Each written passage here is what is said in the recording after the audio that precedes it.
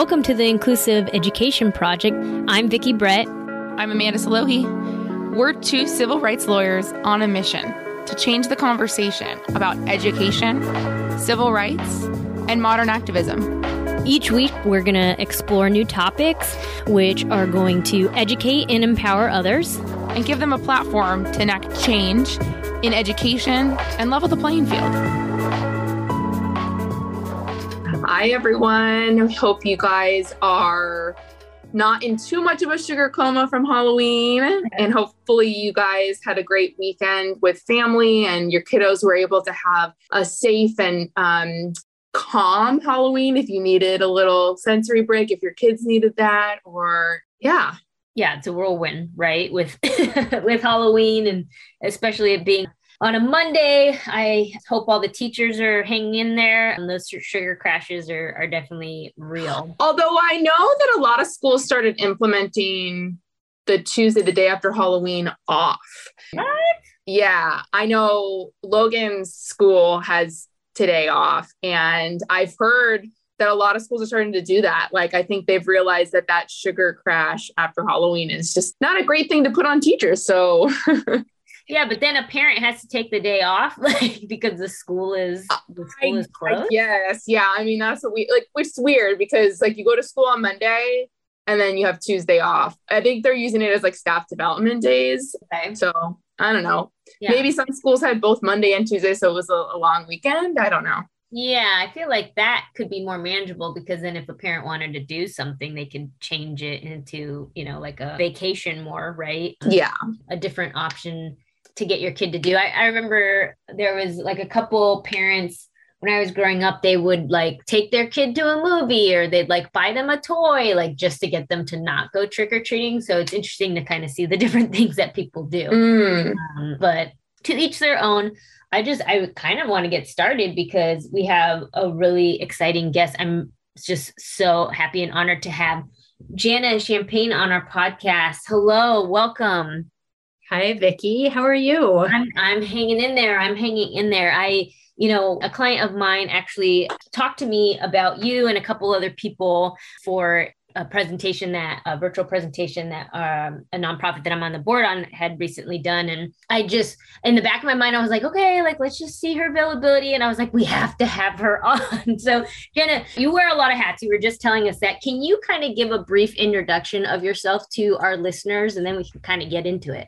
Yes, of course. And so first and foremost, I'm a special needs parent. I have a daughter with autism who's 20 years of age. And, it's been a journey and a progression with her, as I'm sure other parents can attest. And she's one of these that has, started off on the really severe end of the spectrum. She didn't speak until age 10. So there was a lot of misinterpretation by the school districts about her academic abilities.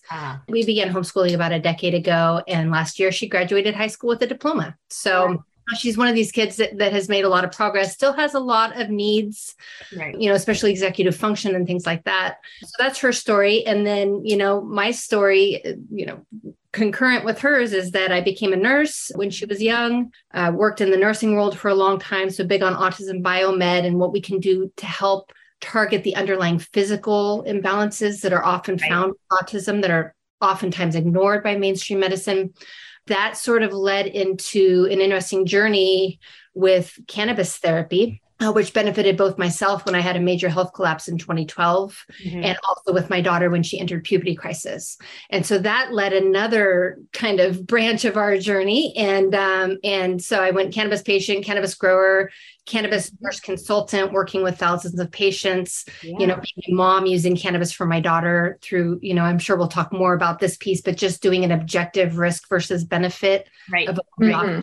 Cannabis was very clearly, our number one choice. What it has done for her is enormous. And now I'm retired as a nurse and I'm a college professor teaching medical professionals about cannabinoid science and really what we know about how this plant works in our body. And it really debunks a lot of the stigma that's out there. So I'm a big speaker and do a lot of presenting and things like that on the topic. That's wonderful. I know that it's still somewhat of a controversial topic, considering that we do have a lot of states legalizing cannabis. We had, the president recently striking down a lot of prosecutions. Federally, we are still waiting on Congress to pass, federal legislation, but it is something that, we do see across the board as something that, we have the younger generations kind of thinking it's no big deal. There's science behind it that, kind of that risk benefit that we found so many uses for. I think the old school notion was that, the medical use was like if you were in cancer treatments, right? And a lot of people used it for the nausea. And that's what most people think of as the medical use. But can you talk a little bit about the science and the medical use in other ways? Of course. And there are, cannabis literally is good for almost everything. And this is part of what really throws medical professionals, because you hear something is good for everything and you automatically want to write it off as snake oil. Right. An oath to be discriminating about what we teach our patients, right? But realistically, the science began to emerge in the early 90s. And what it supports is that we have a system in our body called the endocannabinoid system. We actually produce our own cannabinoids internally. The endocannabinoid system is kind of like the hormone or endocrine system, meaning it produces these substances, these cannabinoids that interact with receptors throughout the body. Okay. And the job of this endocannabinoid system is to promote homeostasis, which is our medical term for optimal health balance. Mm-hmm. So basically, when you consider that every illness or symptom is derived of underlying imbalances, that right there explains why cannabis supplementation can be high impact for so many different diseases. And in my own case, it was, I was diagnosed with autoimmune lupus, very, very painful. Yeah. Sought cannabis just as an alternative to opioids because I knew as a nurse, I've seen what happens to patients that go down that path. And it's I bet. Yeah. Helpful. And so I was very motivated, and a friend of mine was a grower. So my husband went and got some stuff, made me some medicine. Not only did it manage my pain, it lifted my brain fog, which of course of the stigma in the next year or so to completely reverse my autoimmune markers for lupus. Oh, wow. What got my attention as a nurse, I'm like, wow, how can this plant do something that no mainstream pharmaceutical can boast? How is that possible? Right. Yeah. Dove into the research. And so a couple of years later, when my daughter entered puberty crisis with autism, which of course is common to about half of our kiddos, unfortunately, hers exhibited as extreme level behaviors. Okay. So she was self-injurious. She was punching herself in the head, screaming, melting down. Mm-hmm. She was aggressing and beating up all of her caregivers and parents. And she destroyed my house. I had holes in every wall, holes for doors, broken light fixtures. I mean, big safety issues. And at the time, we started her on the non-intoxicating compounds of cannabis just to be really conservative. And the pain relieving formula specifically really alleviated her symptoms and actually spared her out of home placement for safety reasons. So that was something that was looming and we just scarcely missed. And for 3 months in 2015, she was actually living part-time with a caregiver and part-time at home. Oh, wow. Just to allow some reprieve because of how intense the situation was. So those are really my passion makers. That's what started me off. Right. In working with thousands of patients, I've seen hospice patients dying of cancer. And hospice means they've only got an estimated 6 months or less to live, right? Right. Spiraling towards death. I've seen them graduate hospice, cancer resolves, there are no evidence of disease. This patient I'm thinking of went on to live another 10 years. Wow. Died of a non-cancer related issue. Oh, wow. When you see these things as a nurse and the oaths we've taken and the ethics that are driven into us, you start to really objectively weigh the risk versus benefit of the mainstream and pharmaceutical approaches, which with autism have horrible side effects, extrapyramidal symptoms, Stevens-Johnson syndrome, neuroleptic malignant syndrome, and a couple of them are even life-threatening, not to mention quality of life-threatening, versus the cannabis, which has side effects like euphoria and promoting balance, like really beneficial side effects and unsurpassed safety profile to boot, especially the non-intoxicating forms with kids. So that's, that was kind of the process I went through to come to the conclusion that we needed to use cannabis for my kid. And, now she's speaking and she's able to communicate a lot of her needs. She's very conversational and she's doing very well. So I credit cannabis and some other biomed, in a lot of therapies, ABA, OT, speed. Of course. Yeah. Nothing is isolated, on its own. I think it is snake oil if you're just saying, just use this, right? And that's not, from your experience in the research. That's what I appreciate, is the delving into the, like, hey, this is curious. Let me dive into what's going on. And just to take a step back, obviously, Amanda had referenced that under the federal law, even though we are in California and California has legalized it, and as many other states, under the federal, it's still in a category of being an illegal drug. So what that means is no research is done, right? No federally funded research is done.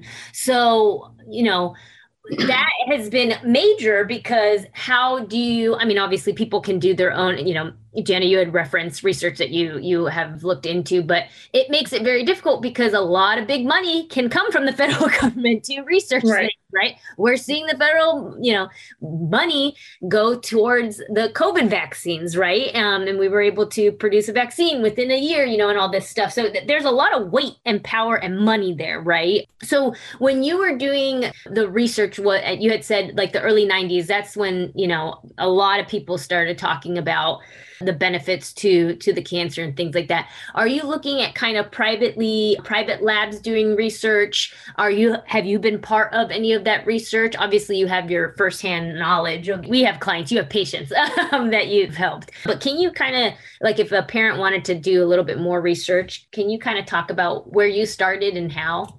And so I'm a nurse, so I started with the medical journals. As you said, it's enormously difficult to get any kind of federal funding to do research in the United States because cannabis is still a Schedule I substance, meaning it's governed under the Controlled Substances Act in the 1970s that, our very ethical ex-president Nixon put into place. Right. And incidentally, in 1988, we had a federal judge, Francis was his name, who determined, he agreed with us that objectively cannabis met 0 of the 3 criteria for Schedule I placement and should be descheduled. We are like 34 years later still fighting this fight. So there's a lot of political and, profit entanglements that are preventing its logical placement off of the schedule and allowing it to be more accessible. But in the interim, we're basically relying a lot on international research. And, our federal government actually researched cannabis in 1972 specific to cancer, found that THC causes apoptosis or programmed cell death of cancer cells in 1972. That was right before it was placed Schedule I. So it's like we have 35,000 studies now that are all reputable. They're all in medical journals. They're all valid research, free of any conflicts or any, I don't know. A lot of times research can be skewed by who's paying for the research and what their desired outcome is. Right. So just making sure it's reputable. And the international research is profound. It really supports that cannabis can be utilized to benefit and promote balance in every other system of the body and all of the diseases that stem from those other systems in the body, whether it's the brain, the immune system, the gut, the skeletal system, the muscular system.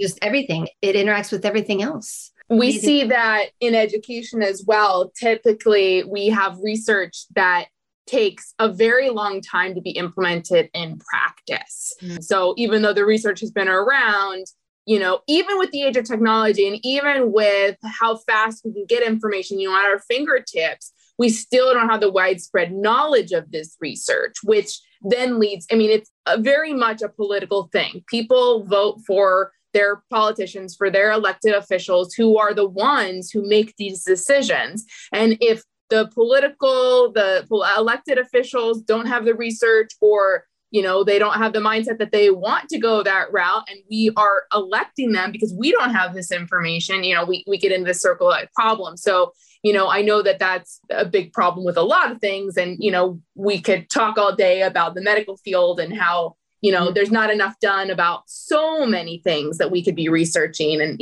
that's a topic for another day. But I wanted to broach the subject a little bit about coming back to the autism. And, it's always difficult to get studies on children. That's why the kids vaccine for COVID took so long, right? Because it's very hard to do research and studies on children. Is there any research? So, you talked about your daughter being, 20. Is there any research about younger kiddos with the use of cannabis? There's quite a bit. And I will send you the link. I did write a pretty extensive cited article on the topic called Cannabis for Autism Harm Reduction. And it has a lot of the research that I found that actually supports cannabis for autism. And so there's that. And Dr. Bonnie Goldstein, who's incidentally one of the board members for my nonprofit Autism Safe Haven, she did a study last year and found that there's a deficiency. We had this theory that there's a deficiency in autism called endocannabinoid deficiency, meaning these kids can't produce enough cannabinoids in their bodies. And when we supplement it with the cannabis plant, it can seamlessly fill in for that deficiency. And she did a study that really proved that theory last year. Wow. So that was pretty cool. And then we have a lot of outcomes data. I mean, I'm to the point after working with thousands of patients and seeing even more profound outcomes than my daughter and I experienced. Wow. That patient outcomes are evidence. And the research actually tends to be behind those patient outcomes because we'll see something happen and say, wow, how did that happen? Let's research it. It's exactly my experience, with the lupus. Right. It's this outcomes data that we have. There was a retrospective study that it was done through parent interviews, so very subjective, but the parents actually reported with cannabis with their child with autism, 80% of them reported moderate to significant improvement in quality of life for these kids. So not only is it great for symptom management, things like meltdowns or aggression or self-injury or anxiety or depression or even focus for ADD, ADHD or some of the higher functioning kids, but it's also filling a known deficiency that is linked with autism called endocannabinoid. So it's really working on multiple levels is my belief about cannabis for autism. Yeah. And I'm sure a lot of parents, I had this with a lot of my clients. I had one child that by the time he was 12 was on 70 different types of medications, right? And so this isn't to say, you haven't tried anything or anything. You even said hand in hand with ABA and all this other stuff. This was just one piece of the puzzle, right? And I think that that's what people, get your critical thinking skills on and get curious and, ask those questions when it's concerning something new. So this is just, one tool. This isn't, something that we're saying like, and that stigma is there, right? It's like, you're going to get your kid. And it's like, no, you're not listening to what we are saying. You are making a predetermination. And for these families, they didn't just come to this conclusion like, okay, well, we're just going to try this. Like, a lot of the families that I work with, I mean, they've tried so many different types of medications. And just like ADHD medication, if you are not a person with ADHD, it can have some, weird side effects, right? But if you are a person with ADHD and you take medication, you feel that you can think straight, your mind's not going in 100 different ways. And, people don't bat an eye to those patient, testimonials, but then for this, they will, right? So I think you have so much to overcome. And that's why the client that had referred you is a nurse herself. And I believe that you had done one of those medical trainings, right, for the medical professionals, and you continue to do that. Do you have, I know you also, you'll send us the article so we can have it in the show notes. Are there any places that people can go to learn more about what you do, where you speak, how you speak, if they can have you come to their work? Where can people reach you? Yeah, probably the best place to reach me is jannachampagne.com. I'm involved in multiple projects and have several other websites, but that one kind of has everything in one place for people. So it kind of tells our journey and it has links to my articles. All of the roles that I'm filling currently. And part of the reason I'm focused now on educating medical professionals is that's part of the reason that parents and patients don't know about cannabis. Yeah. The medical professionals are not being taught in nursing school or medical school. Right. So that's really primary. And it really explains how, the stigma is ongoing because the medical professionals don't understand the science. They're scared of the Schedule I placement, things like that. Right. But, realistically, what I saw in the majority of the patients that I consulted with over the years was a reduction in pharmaceuticals, an improvement in quality of life, and an improvement in function with a really well-informed approach of medical cannabis therapy. And oftentimes when you, just like I did with my daughter, when you weigh the risk versus benefit of the pharmaceuticals for autism, which are risperidone and Abilify, the FDA approved ones, bunch of off labels, like extrapyramidal symptoms, breast enlargement in boys, plus some, really life-threatening, suicidal ideation is another one I hadn't mentioned before. So often cannabis, unfortunately, it's missed by these parents as the first logical choice for their child. And they do go through this process where they try everything else. And usually by the time they turn to the cannabis, they're just desperate or they're in a crisis type situation. So I'm really trying to get the word out there to help people find it earlier in the game.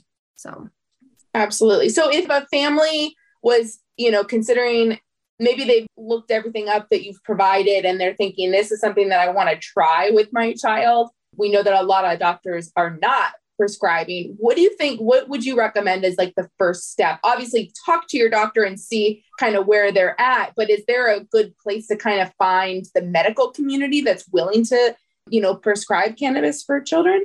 Yeah, absolutely. And, luckily, it used to be that access depended on where someone was located and what was their zip code, right? Yep. Nowadays, CBD is covered under the Federal Hemp Act of 2018 and is accessible to everybody. So that's a great place for parents to start. It's not intoxicating. It's not going to impair your child's function. It doesn't have some of the risks associated with THC use in childhood and adolescence that we hear about. And so that's a good place to start. And what I've done is help create free resources that any consumer can call, speak with a nurse for 15 minutes, and get some questions answered and get some guidance. Now, depending on where you live, depending on your situation as a parent, you may still want to get a certification from a physician to even start your child on CBD. Those are the types of questions that a nurse can help answer. And the free nurse line is at cannabisnurseapproved.com, which I will send you the link for. Or nurses that I've trained. I don't answer that line myself, but I can vouch that every nurse on there has been trained specific to on pediatric use of cannabis. So that's so helpful. And for our listeners, we will have to do a separate podcast episode about the implications in school. Obviously, this is something that families may choose to have their child take at home, but we do know that school boards have policies on certain drugs. And if it is not considered in many jurisdictions, schools would still list cannabis as one of those, not allowed substances on campus. Mm-hmm. So, that is another implication in terms of talking to your IEP team, informing the school. And we'll do another kind of brief mini episode kind of about that, but just keep in mind that is something that we think about as well. Absolutely. It's so vital. And we are making progress. I'm also a legislative advocate and working in Oregon on Ryan's Law, which would protect access to patients in medical settings to use their cannabis, and OCHA, which is, it's this big act that's trying to fix our medical marijuana program that's severely broken at the moment. Mm-hmm. In Colorado, they've made some great progress, and they have Quentin's Law in Colorado that actually protects school-age cannabis patients' right to access the cannabis at school. And then they did an amendment to it in 2021 that actually allows the staff and the nurse to administer the cannabis during school hours. But they still kind of left it up to the staff, they have to refuse. Right. And what the 2021 bill, and I don't remember the number at the moment, but what it did was require every school district in Colorado to create a policy for cannabis administration by their staff. But then when it comes to shove, the staff can still opt out because it is a Schedule I drug.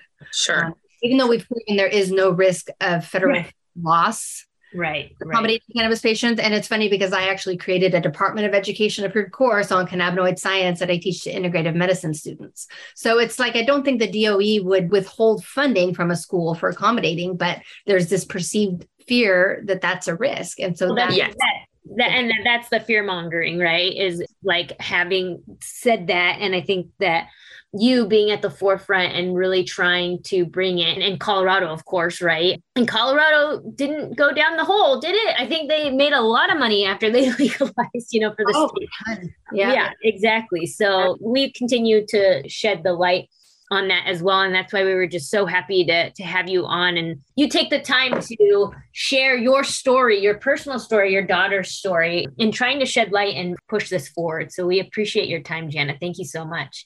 Thank you so much for having me today. This was a lot of fun. So I appreciate it. Listeners, we hope you found this super helpful and informative. And if you have any thoughts or you have any ideas for future episodes, go ahead and send us an email or find us on Instagram or Facebook and give us those ideas. And maybe you will hear your topic soon. Everyone, take care. Bye. Bye.